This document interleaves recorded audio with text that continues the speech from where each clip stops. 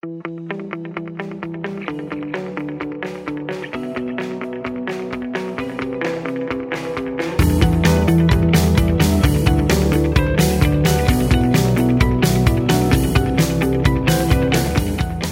and welcome to Everyday Dadding, the podcast that helps you think together through some of the tricky and exciting aspects of being a dad. My name's Robin, and here is my co-host, Ben. Hey, good to be here again. Ben, have you got a dad joke for us today? Go on, I've been doing my research. I've been digging hard. Lance is quite an uncommon name these days, but in medieval times, people were called Lance a lot.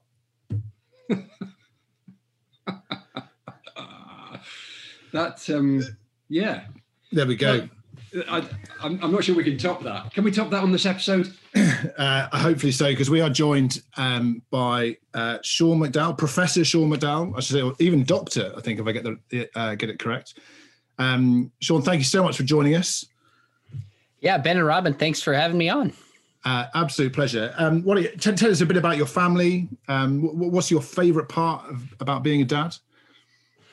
Oh, that's a great question. I've got 3 kids right now. I've got a kid in high school, junior high, and elementary school. Boy, girl, boy. So I think my favorite part is just the unexpected nature of what every day looks like at this stage of my life. I love doing life with my kids. I love going to their sporting events. I love spending time with them. I love sharing meals with my kids. I mean, just being a dad is awesome. It's my favorite thing to do, to be honest with you. Although it's hard, I love it. Brilliant. And when you're not being a dad, Sean, tell us, what do you do? What do you fill your time with? Yeah, so I teach at Biola University full-time. So I'm a professor in the apologetics program, but I also teach high school part-time. And I get to write and speak as well, do a lot of stuff on social media. So that fills up my day. But usually after I have breakfast with my son in the morning, send my kids to school, and then pick my kids up after school, my day gets kind of crunched in the middle without as much time as I would like, hence just the nature of being a dad. And you've recently published a book, Chasing Love, Sex, Love and Relationships in a Confused Culture. And it's aimed at teenagers, right? And attempts to make the case that the biblical sexual ethic, the way God designed sex and relationships, is the best and most beautiful way to live. What motivated you to write the book? Why do you think this is an important book for now? Yeah, probably my primary motivation was Scotty, Shauna, and Shane, which are my 3 kids. I've just seen the messages that they're getting nonstop through Netflix, through social media, through the educational system, at least where I live, and starting to realize, man, this conversation has changed so fast. And I think my own kids need to learn, and the other kids I teach and I speak to, how to contrast the secular view of sexuality that we're just hearing nonstop with a biblical view. So it really was just my own kids and the kids I work with that motivated me, because I couldn't find any resource that I felt did this well, kind of with a gracious posture towards engaging people who see the world differently, but with faithfulness to what Scripture says in a way that's positive. So that's why I wrote it. Yeah, and that certainly comes across in the book. I think often Christians can be accused of being judgmental, and looking down at people with different views, and that doesn't come across at all. I think that it is a very gracious tone that you strike, I think, and encouraging Christians as well to live that way rather than to be pointing out everyone's sin kind of thing. I think you really certainly achieve that. Perhaps one of the tricky aspects of our culture, I think, right now to navigate as Christians today is it sort of surrounds the LGBTQ agenda. And so what we're really interested in is how do you, as a dad, not as a professor or speaker or apologist, but as a dad, how do you help your own kids understand the world around them when the messages they hear are so counter biblical truth? The guys listening to us, just regular Christian dads who just feel out of their depth. How do you even begin to address this stuff? Well, the one thing I do is I just try to have regular conversations with my kids about all sorts of issues of sexuality. And because of the nature of the culture that we live in, issues of LGBTQ come up somewhat frequently. So not too long ago, it came out that in the comic book line, the Avengers Marvel character, Captain America, is gay, or at least the shield is carried by somebody, a teenager who's gay. Well, that was in the news. People are talking about it. So over the dinner table, I just talked to my kids. I said, hey, what do you think? Why do you think Marvel did this? As Christians, how do we respond? And just got them talking and thinking about it. I'm looking for other stories that came up. A big story not too long ago, the story with Lil Nas and these Satan shoes that he made. Well, Lil Nas, this musician, is also gay, and this comes through in the video. Now, of course, I'm careful what I want to expose my kids to. My youngest son is 8, but I look at that, and amongst other thoughts, I go, you know what? Here's an opportunity to just see what my kids think. And through conversation, just model for them, how do we talk about what Scripture says? How do we speak lovingly about other people? And how do we make sense of this cultural moment that we live in? So I don't think parents don't have to have it all figured out. In some ways, they just need to be willing to start this conversation with their kids, and that will make a big difference. That's step one. I think that's really helpful, isn't it? Because often when it comes to some of these big questions, parents are just scared to even open, scared to crack the nut, because they're not sure what they might find or what their kids might be saying, but actually just beginning to open the question. And one of the things I loved about the book is that emphasis on listening to both to people who are wrestling with same-sex attraction and gender identity, and really listening to what they're saying. I really appreciated that about it. So how would you deal with that conversation at the dinner table when you've got an 8-year-old and an older one? Is there anything that you wouldn't discuss, or would you take it later with some of them? So here's my principle. This is all I can do is I want to talk about issues in a way that are understandable and age appropriate for a kid who's 8. Now, exactly how you do that, of course, is the trick. But I was driving in the car just a couple weeks ago, and my daughter said something about a conversation she was having in class. She's 13, about abortion. My 8-year-old goes, well, what's abortion? So instantly I'm thinking, how do I explain this in a way to a kid who's 8 that's honest, but not more information or details than he needs? So on the spot, I said, well, an abortion is sometimes women get pregnant, and for different reasons, they decide they don't want to keep the baby. Why would a mother decide this? I said, well, here's a bunch of different reasons why. And then I quickly said, we got to have compassion on moms who find themselves in difficult circumstances, but also keep in mind, this is an unborn human being. This is a person made in God's image. And then my son's attention was on to something else. So it was an opportunity that came up. And I'm just trying to think, how do I not give him too much, but give him an honest answer? I also don't want to freak out. Like when mom and dad were nervous, and like it makes kids nervous around us, and they're not going to want to open up and have these conversations with us. So just take a deep breath, do your best. If you don't have an answer, just ask a question back. If you're stuck and like, gosh, how do I explain this to 8-year-olds? Say, well, what do you think it is? What have you heard about this? Have a conversation. That gives you a little time to think of something to say back. That's really helpful. Yeah, that really is. I guess I'm picking up as well that maybe we need to take a step back here in that if your kids in elementary school and junior high and high school, if they're asking you these kind of questions, what did you do in the early years to kind of get them to a point where they're happy to ask those kind of questions? I think often we are, as parents, desperately, how was school today? Huh? What did you do? Nothing. Yeah. How can we kind of cultivate that family life so that those conversations are a more natural part, do you think? So a few things. The first thing I do is when I tuck my kids in at night from when they're younger, I say to them something like, you know what? You can ask your dad anything. You can ask me anything. And typically they say, I know, Dad, but occasionally they'll ask me something. If I don't know the answer, I'm not going to make something up. I'll tell them what I think. Sometimes I'll pull out scripture. Like, I just want them to know, and I repeat it, you can ask me anything, because studies consistently reveal that kids don't leave the faith because of doubt.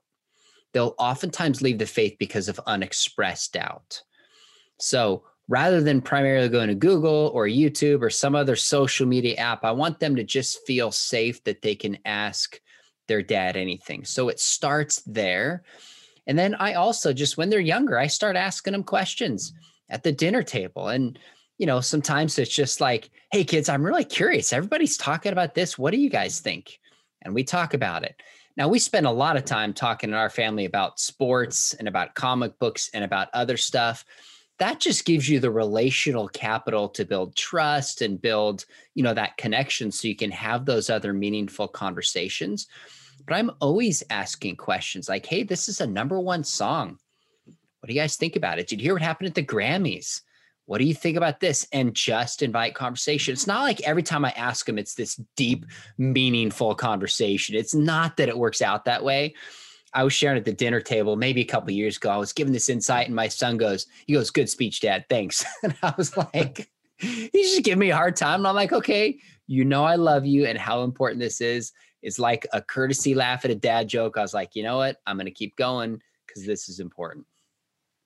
I think that's really helpful. I mean, going back to the kind of example of the abortion, we as parents will so quickly give the answer when we'll say, well, it's wrong, which just shuts the conversation down. Yes. Rather than opening up the discussion. And I know I'm guilty of that, and that can be a really hard thing to do. And yet, if we can create the discussions, we can, as you say, help them to express that doubt and talk to us, perhaps when they need to most. So I guess one of the times where they might need to talk to us most is perhaps when they're wrestling with their same-sex attraction, perhaps, or their gender identity. What advice might you give to a parent whose son or daughter comes out as gay, for example, or expresses that to their parents? Well, it starts before that happens in a couple ways. Number one, be very careful how you speak about gay people. I had a young man come out to me. And of course, my next advice was, we got to go talk to your parents. And he was afraid. He says, I know my parents love me, but I've heard some kind of just homophobic things about gay people. And I'm afraid they're going to see me through that lens. So what they had said, at least in his eyes for years, made him afraid to share with them. So it's one thing to talk about what the Bible says about homosexuality in marriage, but it's another thing to talk about gay people in a way that's loving and reflects that they're made in the image of God. So I've done this in front of my kids many times. If I hear somebody say something that's negative or even what someone might think an innocent joke against a gay person, I'll stop them. I'll say, you know what? I've got friends who wrestle with same-sex attraction. Let's not speak about them this way, because it sends a message to them that they're not going to be loved and they're different. So whenever I hear that kind of thing, I'll stop it with my kids. And the other thing is just, I've taken our kids, our high school students, on places to like Berkeley, California, where we'll bring in some atheists to speak to our group. And we've also brought in some homosexual activists to speak to our group. And I want my son to just meet people who see the world differently, learn how to ask questions. This isn't us versus them. This is a human being. We see the world differently, but we can learn from them. We can love them.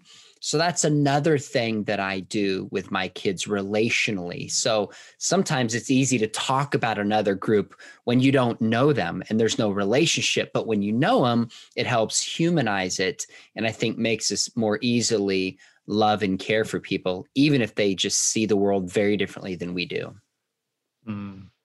Yeah, that's really helpful. And I guess ties into, I guess my next question, which was going to be, how do we help our kids to be both compassionate and loving, but also stand for the truth? I know that's something that you're very passionate about as well. There is biblical truth that we need to stand firm in. We mustn't kind of cede ground anywhere. How do you kind of keep those twin things which feel like they might be opposite? Yeah, that's hard. I think my best suggestion is to try to model this for our kids so they see us do it well. And that can be the relationships that we have. That can be the conversations that we have with our kids.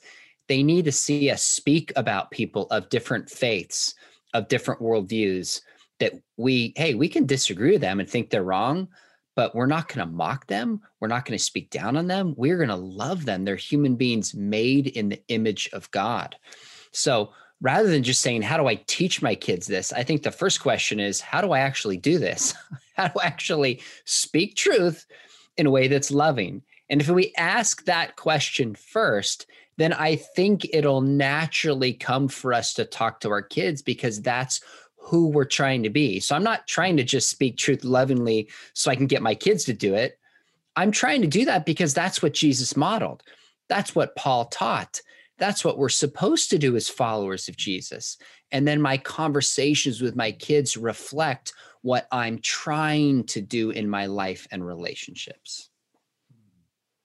Well, we're heading towards end of time, but before we wrap up, apart from your excellent new book, what other resources can you point people towards if they want to read up more or learn more about some of these issues as their kids are growing up, so they can address them and help them with those things? Yeah, let me suggest two ways, since you asked me to come on and talk about the book, that may be helpful to dads that are watching this. When I was writing the manuscript before it was done, I took my almost 13-year-old daughter at the time. I said, if you read this, tell me what you think and go with your dad to coffee for an hour and just talk about it. I'll buy you a pair of new shoes. She goes, Dad, there's an outlet down the street. I could get two for the price of one. Is that okay? I was like, fine. She's a little entrepreneur, a little capitalist. So she read it. We went for coffee. And for an hour and a half, I just asked my daughter questions. Hey, what'd you learn? What was your favorite story? Like we just talked about it. My 13-year-old daughter and I over coffee, or I guess you guys could get tea, but relationally, we just had conversation about this stuff. It was a way to do it. Another way is I've had some dads and parents email me and are like, hey, these are short chapters. We've just been reading them with our kids and talking with them about it. So I know there's a lot of dads, like you said earlier, who feel like, I don't know what to say. I don't know where to start. You don't have to have all the answers. You just, 90% is being willing to have this conversation, prioritizing it and beginning it with your kids. That's a triple, so to speak. That's a slam dunk, just doing that. So outside of that, my website is seanmcdowell.org. And that links, I'm on a ton of social media, Twitter, Instagram, TikTok, actually, interestingly enough. I have a YouTube channel. I have a blog at seanmcdowell.org. And my whole philosophy is I just want to bring value to people. I don't want to waste people's time. I want to give them thoughts, resources, short videos that equip them in many ways to be better dads, but even in the bigger pictures to just help know and defend and live out the Christian worldview. That's brilliant. Thank you so much, Sean, for joining us today. And do check out his book, Chasing Love, Sex, Love and Relationships in a Confused Culture. It is very good, very helpful stuff. So thanks so much, everybody, for listening today. Do get in touch with us at everydaydadding@gmail.com or visit our website at everydaydadding.com. But for now, goodbye. Bye.